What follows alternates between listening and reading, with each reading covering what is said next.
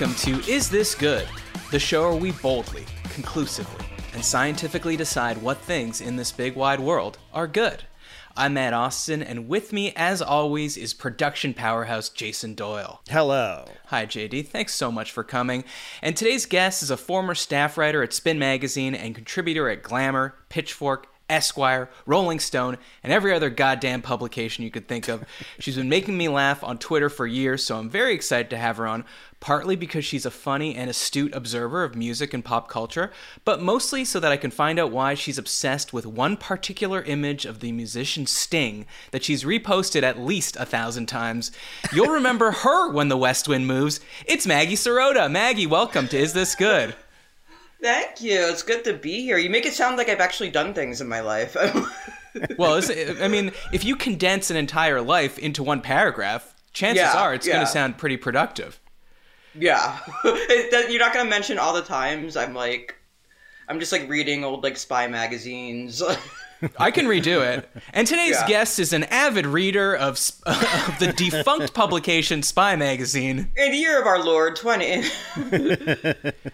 So like I said, I've been following for a long time. We did meet somewhat recently through Daniel Ralston, who's been on this show before, a mutual friend. We shared what, tell me if you agree, I would maybe describe as the worst Domino's pizza of all time. Can we join a class action suit? That was horrific. The state versus the Noid? I mean, it might even be illegal to call that pizza. That might be... I know, and we're not pizza snobs. None of the three of us. We were all excited for the Domino's. Yeah. And I guess we got let down. It looked like they had literally, you know, when I get a salad, people yell at me because I'll put the dressing in, I'll close the top, and then I'll really shake that thing just to get the dressing evenly coated amongst the lettuce. It looked like someone did that with the pizza, did it not? Like all the toppings were in the corner of the box. It fell apart in ways that I think defy physics. It was just there was no reason why it should have devolved the way it did, and why it just... Okay, here's how not a pizza snob I am. Do you remember, early... All right, maybe you might be young, Matt. No, I think we're about the same age. And don't worry, JD's much older than both of us, so... Oh, great. Between the three of us, I'm sure we can cover all grounds. I'm excited to alienate JD in a million different ways. All right. This is how much not a pizza snob I am. Do you remember, the Little Caesars, $5, and you get, the two pizzas on a slab, and I don't think there was, any natural ingredient in them. It was just, that was definitely some government cheese, or just, an oil and water, masquerading as cheese, and I lived for those on Fridays. Because I grew up on those. The $5 Little Caesars pizza. And, I found this, and then I found this pizza from Domino's, a brand I consider a higher step than Little Caesars. Yeah, I don't think it's an age thing. We're both Canadian, and at least where I grew up in Montreal, we did not have Little Caesars. Especially, I mean, it was a big deal when Pizza Hut came. Oh, boy, were we excited. You had, Petit César? Pizza? Le pizza? Le pizza. Yeah, so I don't think it's an age thing. I just think we didn't have Little Caesars. And then by the time I moved to America in 2013, people said to me, "You don't want to fuck with the Little C's. It's not worth your time." Can we get to this picture of Sting? I mean, JD, if you have it, can you please put it up?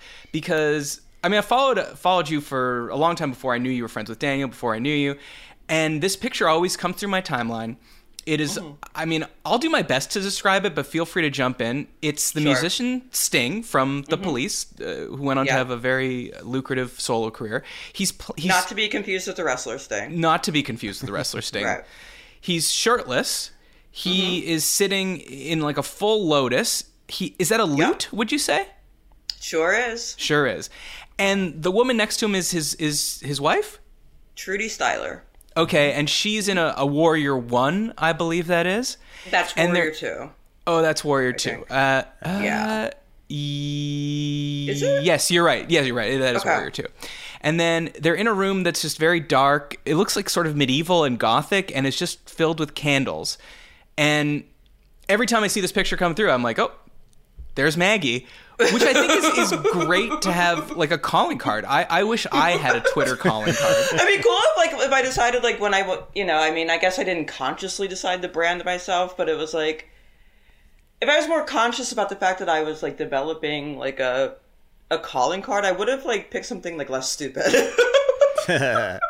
But you're obviously committed to this bit. It's been what, like a decade, 11, 12 so years why did it start, and why are you so committed to this bit? I forget where I saw it. I know it's a Vanity Fair shoot, but I just like, everything about it just crystallized why I don't like him. Like the Police has some bangers. I'm not gonna like that's just empirical fact. So I can't really mess with the Police catalog. But just Sting as a human, like, it's just like when he's kind of emblematic of ascending to a certain like level of celebrity where you just lose all sense of like self-awareness. Like, are you talking about the like the tantric sex for 14 hours or whatever it is he said, things like that? Or I think that was like overblown. I think he like maybe like took a class or something, but that got into like that I think that blew culturally into this is how he lives his life every day. I doubt that's his deal, just 8 hours, no orgasm every day. That sounds tiring. But if anyone could do it, you would think it. Like, Bono couldn't handle it, let's be honest, right? He's in really good shape. He's in great shape. Yeah, he's in really good shape. Like, I've just heard stories of him being rude to people I know personally. I have met Sting. Have I told you this, Matt? No, I don't think so, but please. I met him in 1987. I was with him for precisely 58 seconds because I worked at the CN Tower as an elevator operator, and that's the length of the trip to go from the ground floor to the observation level. And it was just me, him, and his publicist, and he was lovely. I have to say that he was absolutely very, very cordial, very polite, very English, you know. An Englishman in New York, some could even say. An Englishman in Toronto, yeah. For the 58 seconds that I spent with Sting, he was lovely. But maybe once you pass that 1 minute threshold, that's it. Like you lose him and you get the real Sting. I don't know. When you told me you had a story, you met him, like I was afraid you were going to tell me like you watched him like give CPR to a child and bring them back. Like you just like and like now it's like I'm the piece of shit because I'm just like dunking on this dude for like years. Well, I think Maggie's in New York, so let's get Sting, let's get Maggie, let's get them to the Empire State Building, and let's get them in an elevator going to the top. I don't think it's quite as tall. You're gonna have 48 seconds. Just get in there right away. Why the loot? Why the candles? Why the room? Why the yoga? And then I think you can finally put this to rest. If we don't see the picture again, we'll know you've been on an elevator with him. Yeah. All right. Before we start, some quick housekeeping. If you'd like to support the show, go to patreon.com/isthisgood. You will get ad-free episodes. You'll get access to our thriving community on Discord. You'll get an exclusive episode every month. And you will get our eternal gratitude. Please send topics for future shows to isthisgoodpod@gmail.com and subscribe on YouTube and leave a review on Apple Podcasts. Maggie, the premise of the show is very simple. I'm going to give you a topic. You tell me if it's good. Here we go. First topic. Toby K asks, singers at a concert pointing the microphone at the crowd, encouraging them to sing instead of the band. Is this good? Toby K. Oh, do you think this could be Toby Keith? Very possible. Yeah, definitely. And I think Toby Keith has definitely turned the microphone around, so I wonder if he's asking for himself. But what do you think? It's the classic moment. We've all been there. We're at a concert. The musician gets to the singer gets to the chorus, then they put the microphone out so we can sing it instead of them. Do you think this is good? I mean, this can go a lot of ways, but one of my favorite concert memories is actually this scenario. It was New Order at Radio City Music Hall, and I was at Spin, so probably maybe like 2019, 2008, somewhere around there. And you know the song Temptation, right? Oh, you got blue eyes. Oh, you got green eyes. So when the song was kind of petering out, there was kind of this back and forth between Bernard and the audience, where like he would sing one kind of round of it, and then it kind of reverted back to the audience, and then the audience kind of carried it out the ending of Temptation. And it kind of, when it comes together in a certain way, it can be transcendent. Like, I just remember, like, kind of, like, watching these people swaying back and forth, like, under the lights, like, almost like in unison, as much rhythm as New Order fans can have, you know, like...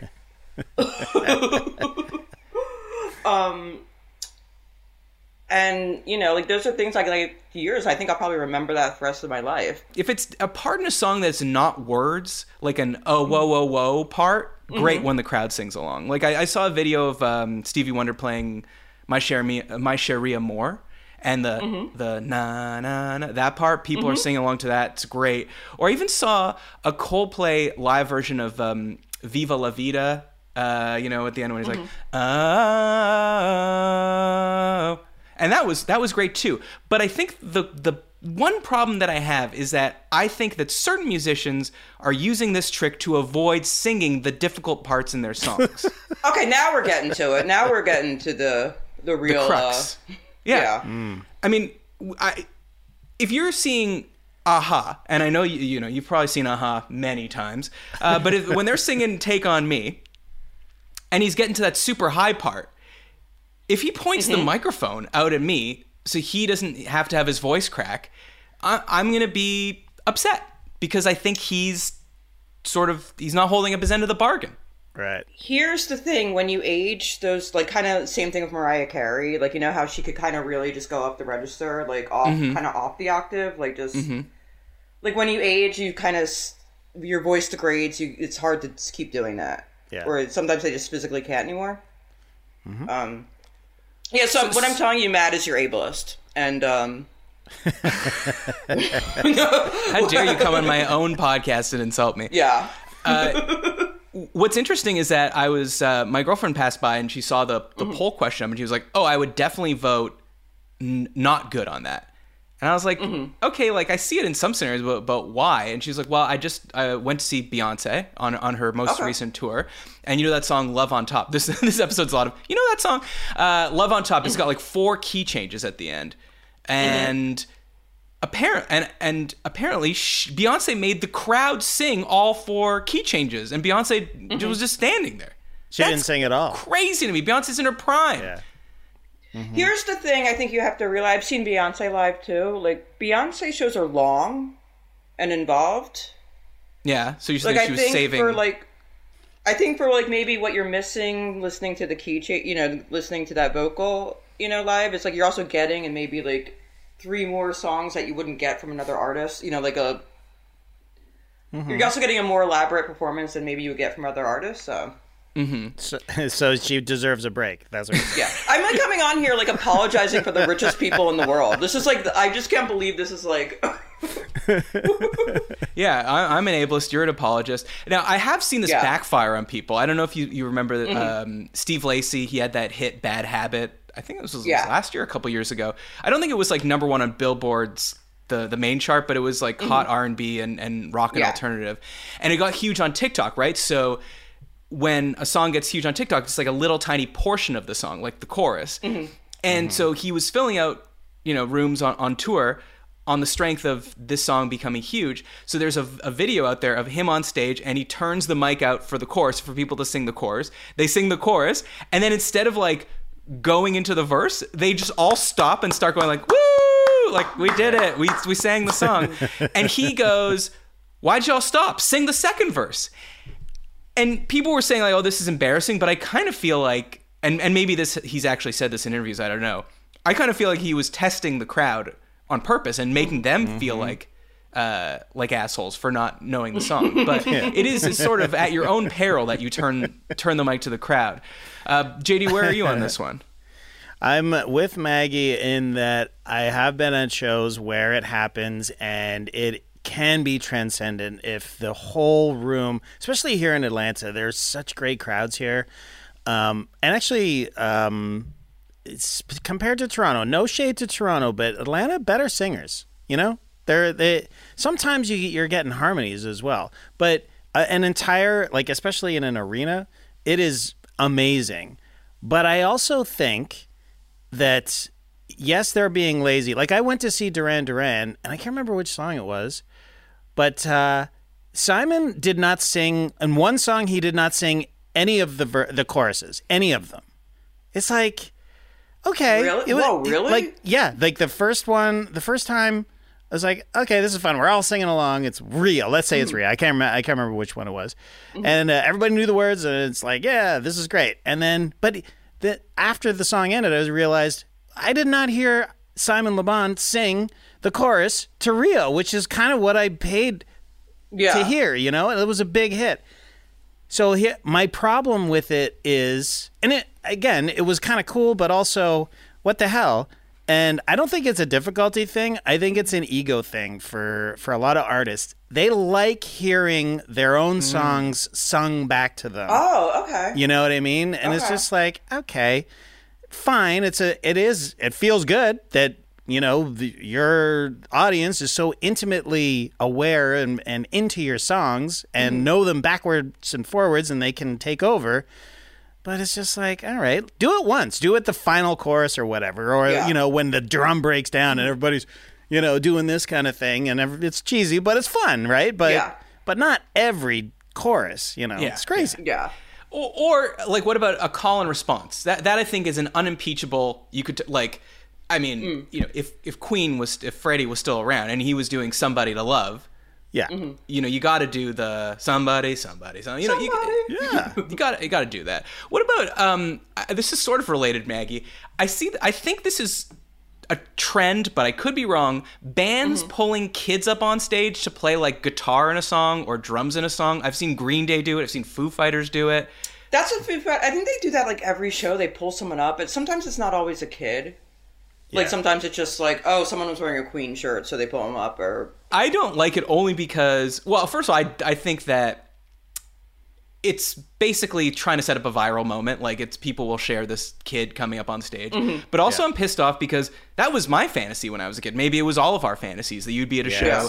They'd be like, oh, the guitar player just broke his finger. Does anyone know how to play this song? And then you are like, I do, sir. And then you go up on stage and then your whole life changes. And now they're apparently letting kids do it. And it's sort of upsetting to me.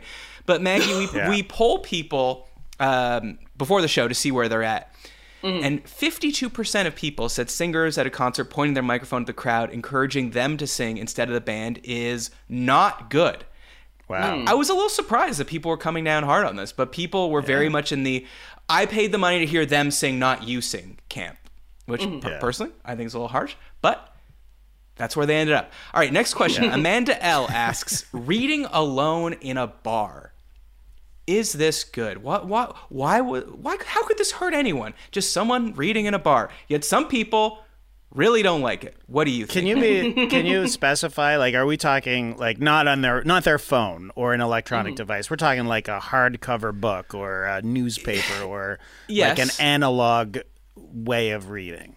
Well, we are talking about that, and I'm curious what you think, Maggie, because then I would also like to bring up that if you walk into a bar and you see a person sitting alone at the bar and they're looking at their phone, you don't think twice. You don't blink. There's no one saying, oh, is that okay? But yet, if you have the Sally Rooney with you, people are up in arms. So, where are you on this one? I mean, I'm a big believer in like just it makes that person feel good to read in the bar. Let them read their book. Like, at least they're an adult. I'm an adult. Like, unfortunately, that's not a valid opinion on this show. You can't just say you're okay with everything.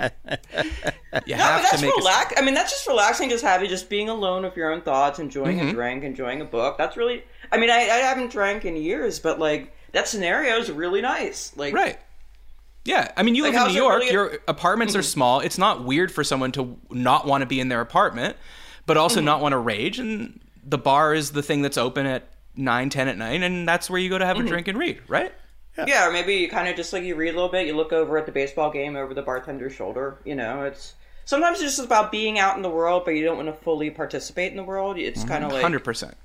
Yeah, you just want to be out and around people, but just kind of just like what my sociology professor used to call accomplished non-interaction. Like you're around people. Okay, Professor Serota, class in session. All right, so I'm handing out my.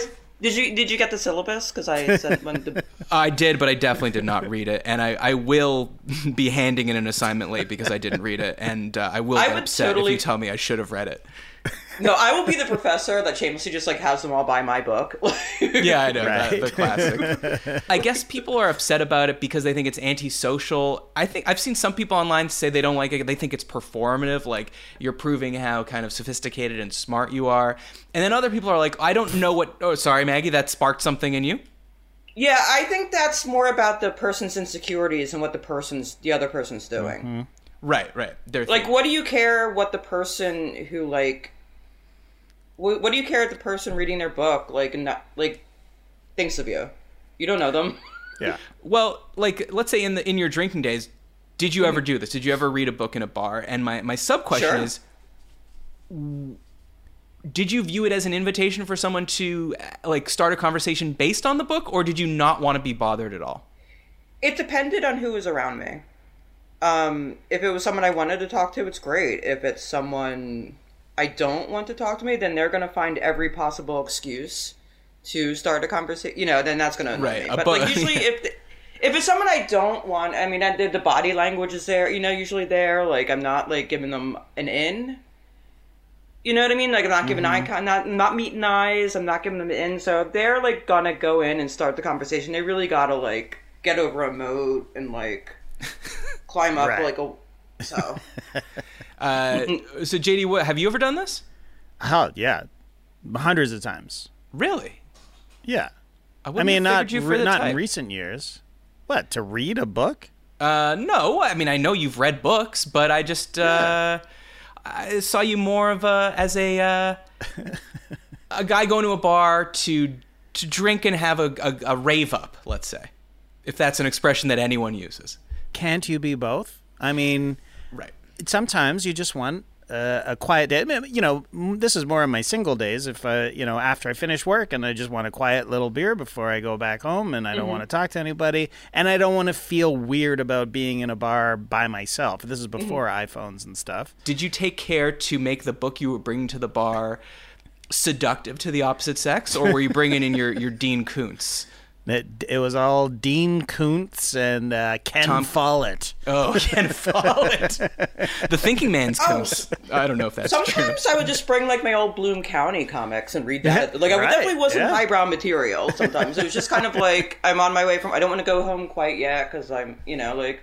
Let me just kind of unwind and chill, and there's no roommate here to bother me, and, like... Exactly. Yeah. And I, as a bartender, when I was back in the day, we had many regulars who would come in and just read books. Mm-hmm. You know, and they were the best because they just sat there and read, and they didn't bother anybody. They didn't bother me, most importantly. Oh, yeah, It because, was I mean... great. I used to be at work in a coffee shop, and it's like you have these people that, like, they need something emotionally from you. Like, they need you to be interested in their lives. They come Right. and they'll talk at you. Like, you are captive, and you're the person they're going to talk at, and now you're Yep. their friend because you're the person they talk at. And, yeah, and you are captive. Yeah. There's nowhere to go. Well, this one was also pretty close, but 55% of people said reading alone in a bar is good, so we're all safe. We're all on the right great. side of history Good. there. Moving Like, on. we like reading, we like bars. Where does this go wrong? Yeah, it's all things people love. When people need help navigating life's biggest decisions, they seek our wise counsel, and we deliver an airtight verdict. It's time to settle this.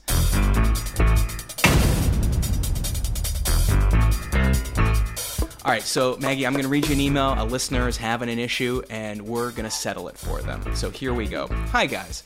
A couple months ago, I was stuck in traffic on my way to meet a friend for dinner. I really needed to go, number one, but decided to wait until I got to the restaurant. After I got there, I headed straight to the back where there were two single-person restrooms, one for men and one for women. They had the little green vacant and red occupied indicators attached to the lock, and I saw the men's restroom was occupied while the women's was vacant. I decided to be a decent person and wait for my turn for the men's restroom. After 5 minutes or so, the man inside seemed to be struggling, and I had a sense he wouldn't be leaving anytime soon. Bladder at a bursting point, I decided to take my chances and quickly use the women's restroom. I even sat down with a toilet seat protector to make sure I did not leave any mess. After washing my hands, I opened the door to a woman waiting in line. What started as a look of surprise quickly morphed into a death stare. I apologized, explained it was an emergency, and said the person in the men's room was taking forever. She did not look happy, and I meekly walked past her back to the restaurant. please settle this. Is it okay to use the restroom of the opposite gender? Does it matter if it's an emergency? Does it change your answer if it's a number 2? Thank you for coming on, Maggie, and answering the hard-hitting questions.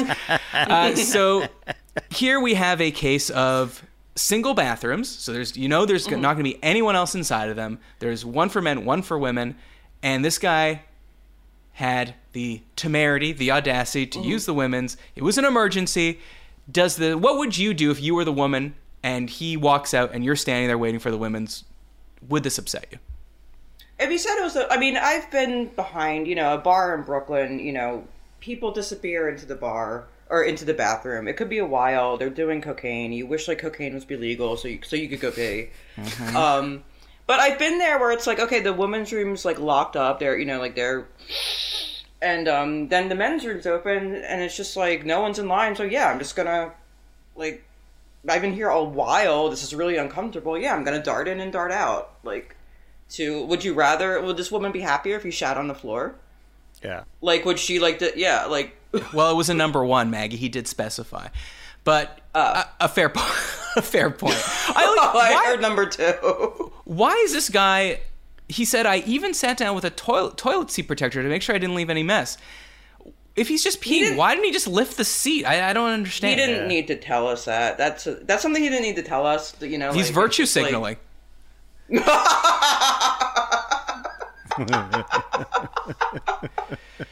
Now, have you ever done the move, and now this doesn't go well, man, in the women's restroom, but in a multi-stalled restroom, I've definitely seen in a bar where a woman will just come in and use a stall and be like, sorry guys, the line is 10 times longer for the women's than it is for the men, so I'm just coming here. And no one seems to really care. Have you ever I think people everyone, I think, that's a basic level of humanity. I might, have one of the most embarrassing accidents you could ever have in public. Mm-hmm. This is, this really quick, easy solution is right here. Anyone, caring about, maintaining their dignity would just, bust in and bust out of the, the gender, the quote-unquote opposite gender bathroom or whatever. Mm-hmm. No one cares. Even the idea of gendered bathrooms, who cares? Well, what do you call? Are you gonna call the bathroom cops? No, well, they are available in probably 14 to 15 states in this country. We can call the bathroom cops, but when it's just a single, when the whole place has 2 really I really don't understand why they're bothering to gender them. Yeah. Because you're disadvantaging women, really, because they're Oh wow! Now you're really virtue signaling. They do be putting on makeup in there, Maggie. You know it, I know it, we all know it. No, it just I don't know. It just seems to take longer. But anytime I've seen someone from another gender coming out of the bathroom as a mark, I already know. I go, yeah, it was probably an emergency. They probably just yeah. What are they got? I don't think they just did it just they wanted to make me wait. Maggie, Serota, they wanted to make me as uncomfortable as possible. Yeah, well, yeah. We should just be maximizing the space. It's if you're first, just go. Because it's so inefficient to have, in this scenario, the woman's open for 10 minutes while the men's isn't. That just doesn't make any sense to me. Mm-hmm. Personally, I go into the women's, not if it's multi-stalled, but if it's just in this scenario, I'll go in all the time. And then if someone's like, hey, that's not, and I'll be like, oh, sorry, I didn't realize. And then I'll scamper past them with a smile on my face. Now, JD, what do you think of this? Are you a multi-gendered user? Yeah, absolutely. I will go. I won't even hesitate, to be honest. If it's a single use, or a single stall or whatever, a single, with a lock, a deadbolt. I'm not waiting. I'm not sitting around. And then if there's somebody waiting, I just do this with my hand and go, I'll clean for you, as if I just clean the as if you work there? Yeah. Oh, okay. No, I'm just kidding. I've never done that, but that's a move if you're self-conscious about it. Here's the mistake that this person made. You took too long. You were being too conscientious. You got very anal retentive about putting the protector on the seat and then, lowering yourself onto the toilet, and then peeing with such dainty precision that the people were waiting too long. So that's why they were getting upset, just go in there, piss and go out, and don't make eye contact. Just go. She's the one with the problem, not you. You don't owe her anything. Why is this person thinking of this woman still? Exactly. Well, I think he is clearly a very conscientious person, and he doesn't want to feel like he was an asshole in this scenario. Right, so he wrote in to us, two men, to affirm him and make sure that he's okay.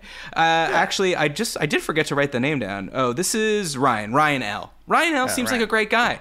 But great guy. I say, Ryan, be less of a great guy. Just go right in.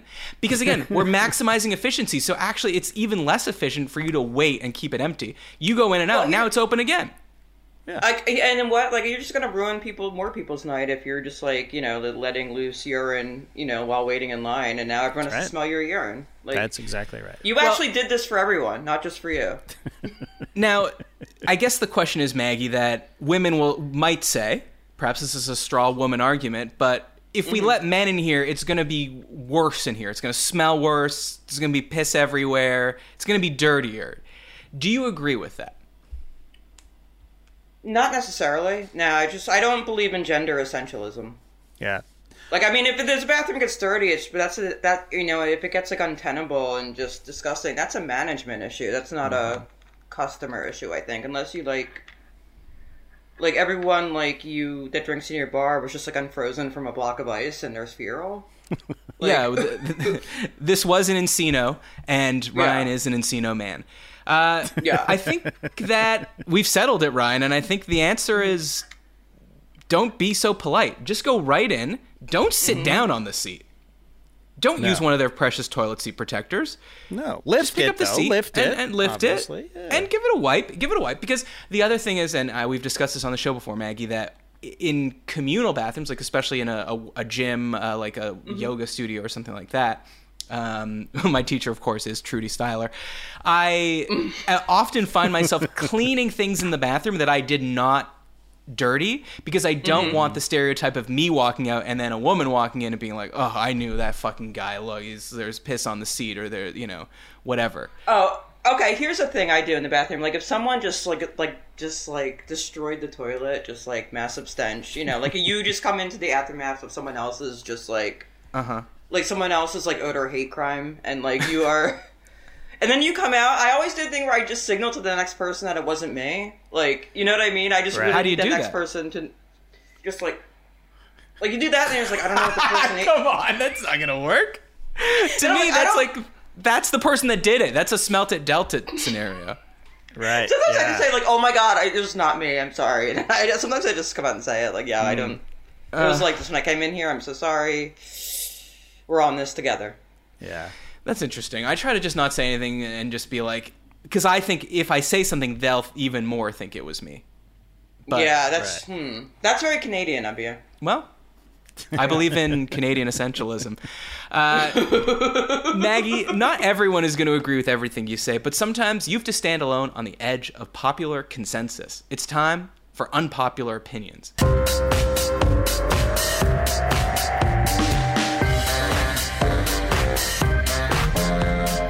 So these are from the Unpopular Opinions subreddit. And if you have your own that you'd like to send them to me at isthisgoodpod@gmail.com. So the first one, this topic near and dear to my heart. This is from Greed and Power, who says, hand washing dishes is superior to using a machine.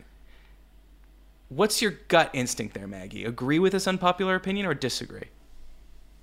I spent $300 and literally injured my back to carry up a dish, kind of a countertop dishwasher. Oh yeah, I've seen those. $300, up from, it's probably made in Bulgaria. And these are the lengths I'm going to not do my own dishes, because number one, I do not trust. I'm not a domestic goddess. Okay. I don't know if the Phillies hoodie gave that away or like.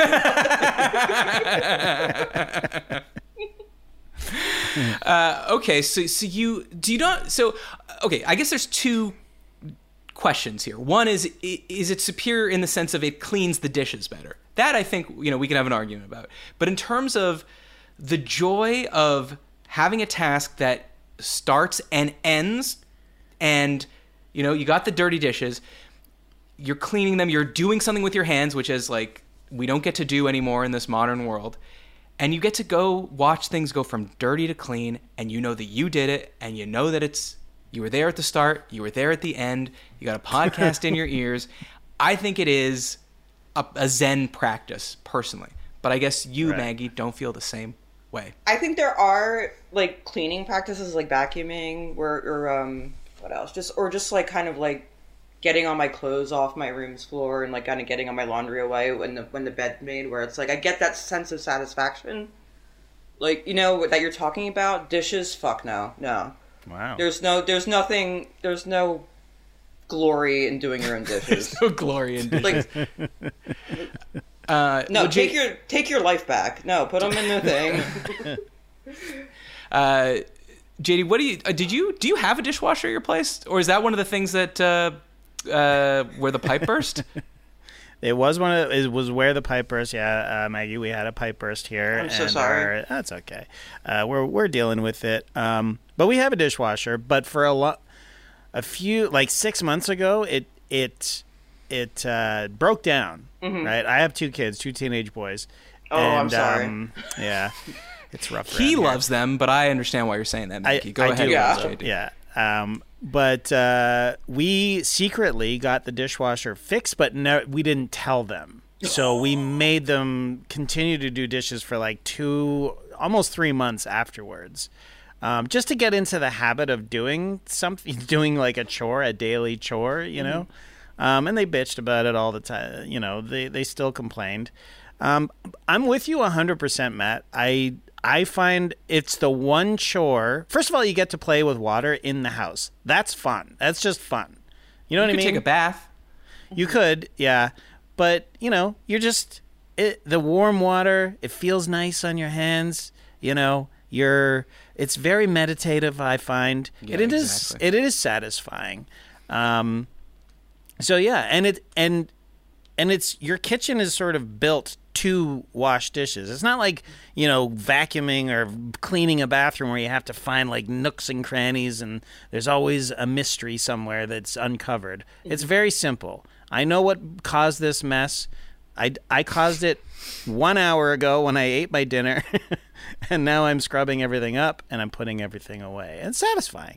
It's satisfying. Yes, that is correct. So to me, like, if you compare it to like doing the laundry, folding the laundry, vacuuming, mopping. Yeah.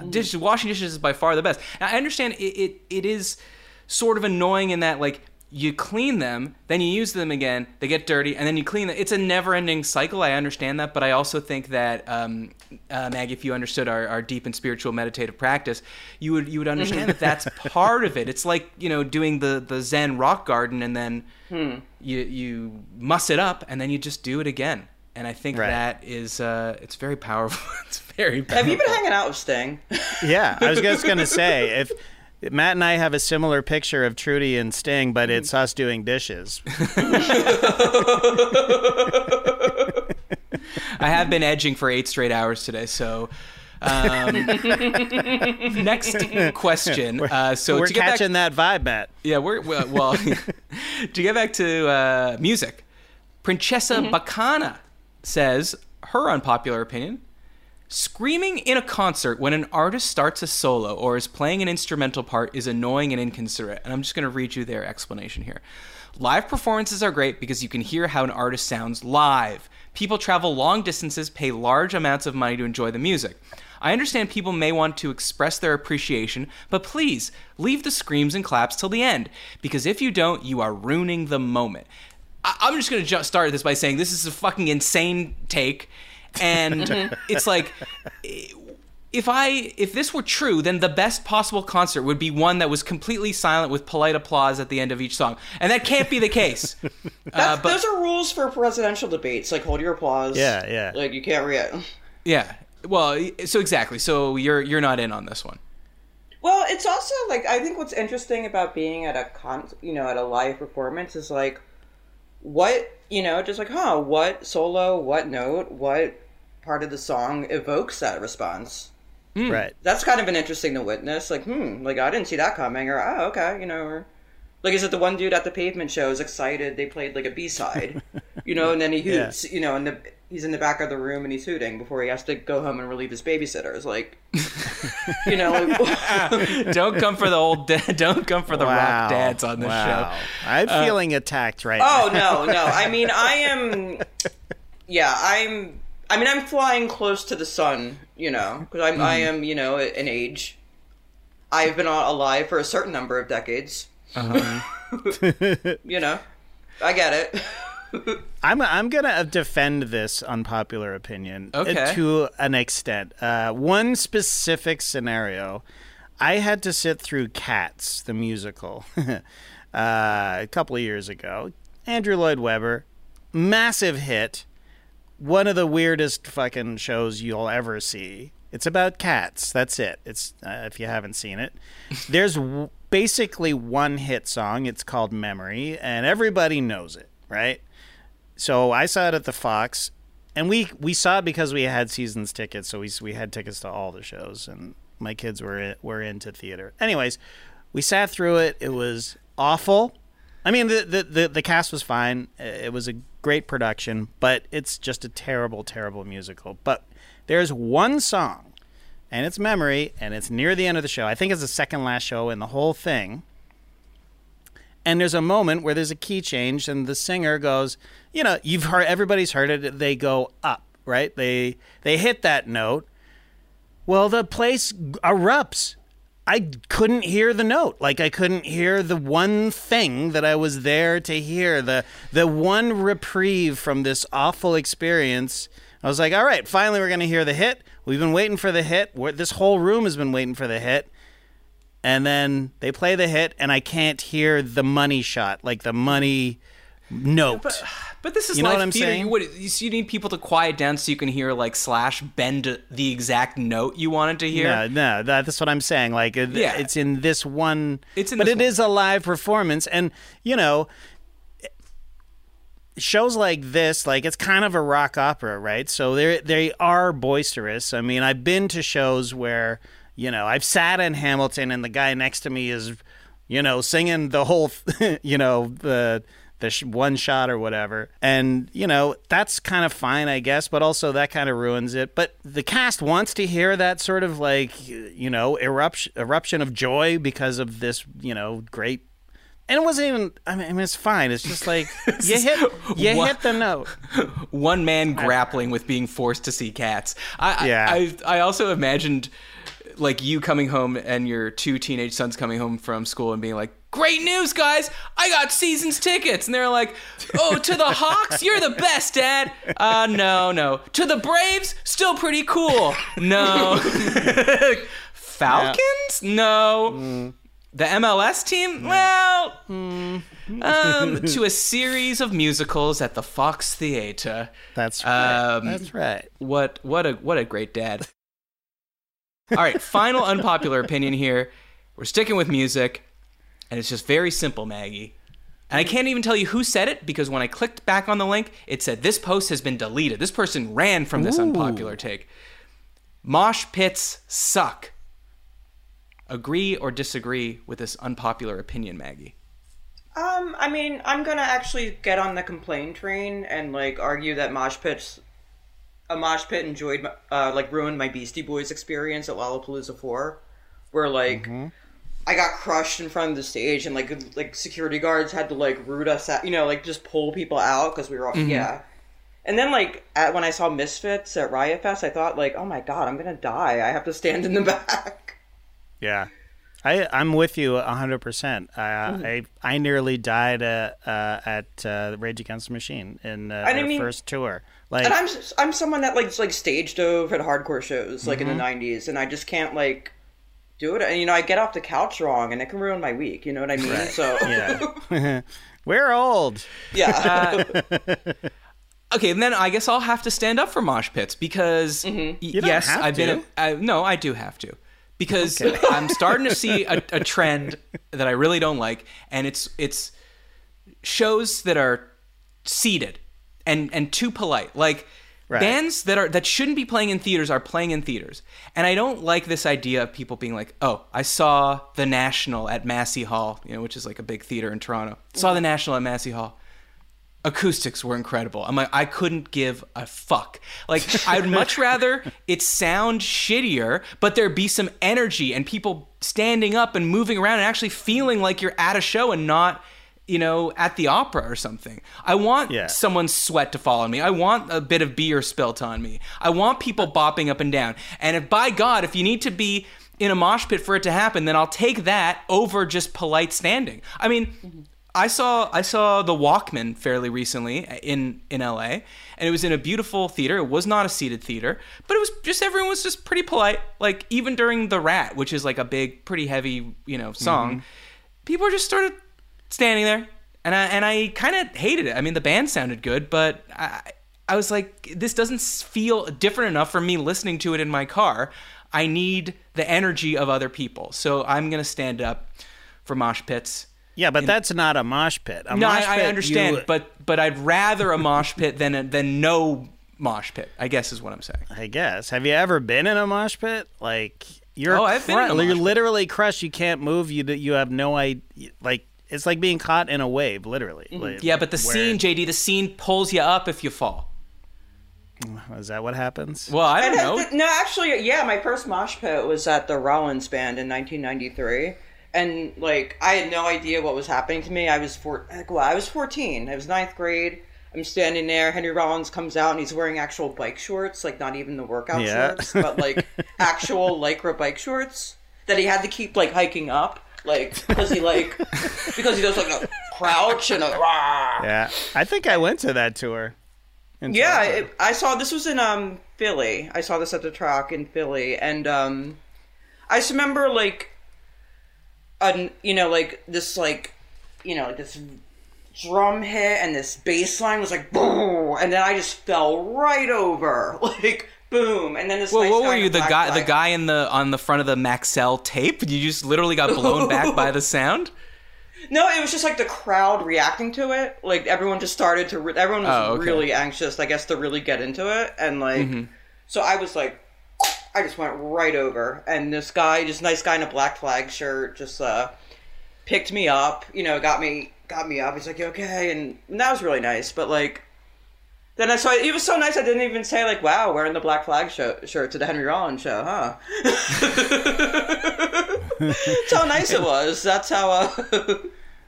That's a whole different topic conversation. Wearing the band, I know that's not the same band, but the band's merch to the show. Yeah.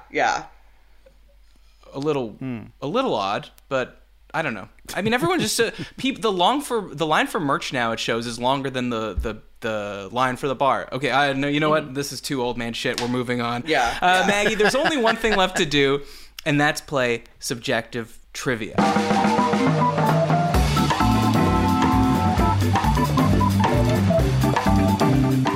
So subjective trivia is just like regular trivia, except only I know the answer.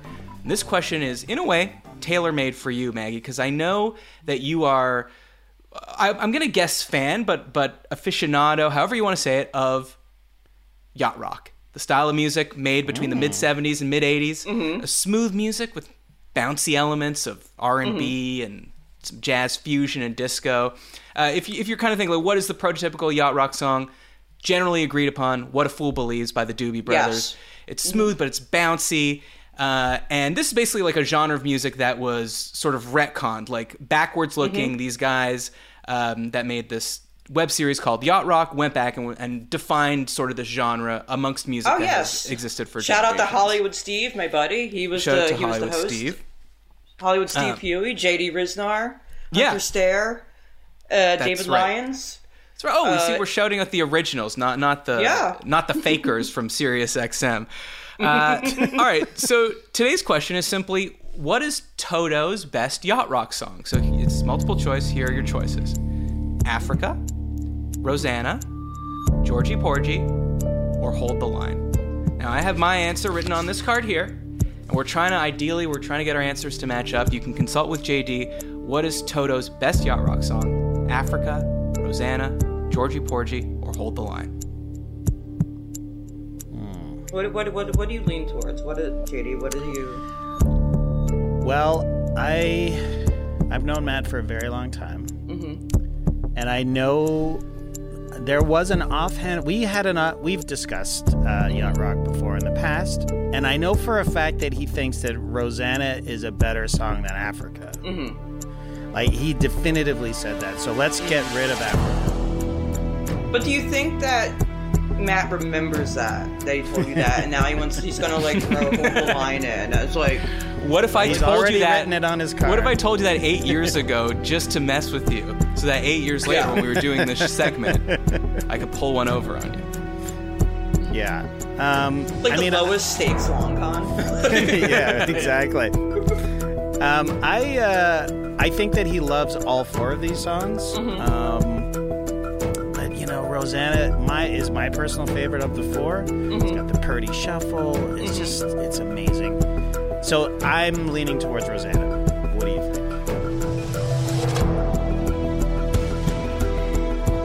I love it when guests take this so seriously. They don't want to get it wrong. I don't know Matt as well as you, but I'm going to say Hold the Line because it's maybe like a left field choice. Okay. Maybe sometimes Matt wants us to think he's a guy that will zag when we think he's going to zag. You know what I mean? Yeah. See, I would say that he would say that Hold the Line almost isn't yacht rock. Like it's too... Yeah, but unfortunately, I looked it up in his certified yacht rock as opposed to yacht rock, according to the guys from the original Yacht Rock podcast. But I'm going to give you the answer now. One of the two of you is right. Who's it going to be? It's JD, Rosanna.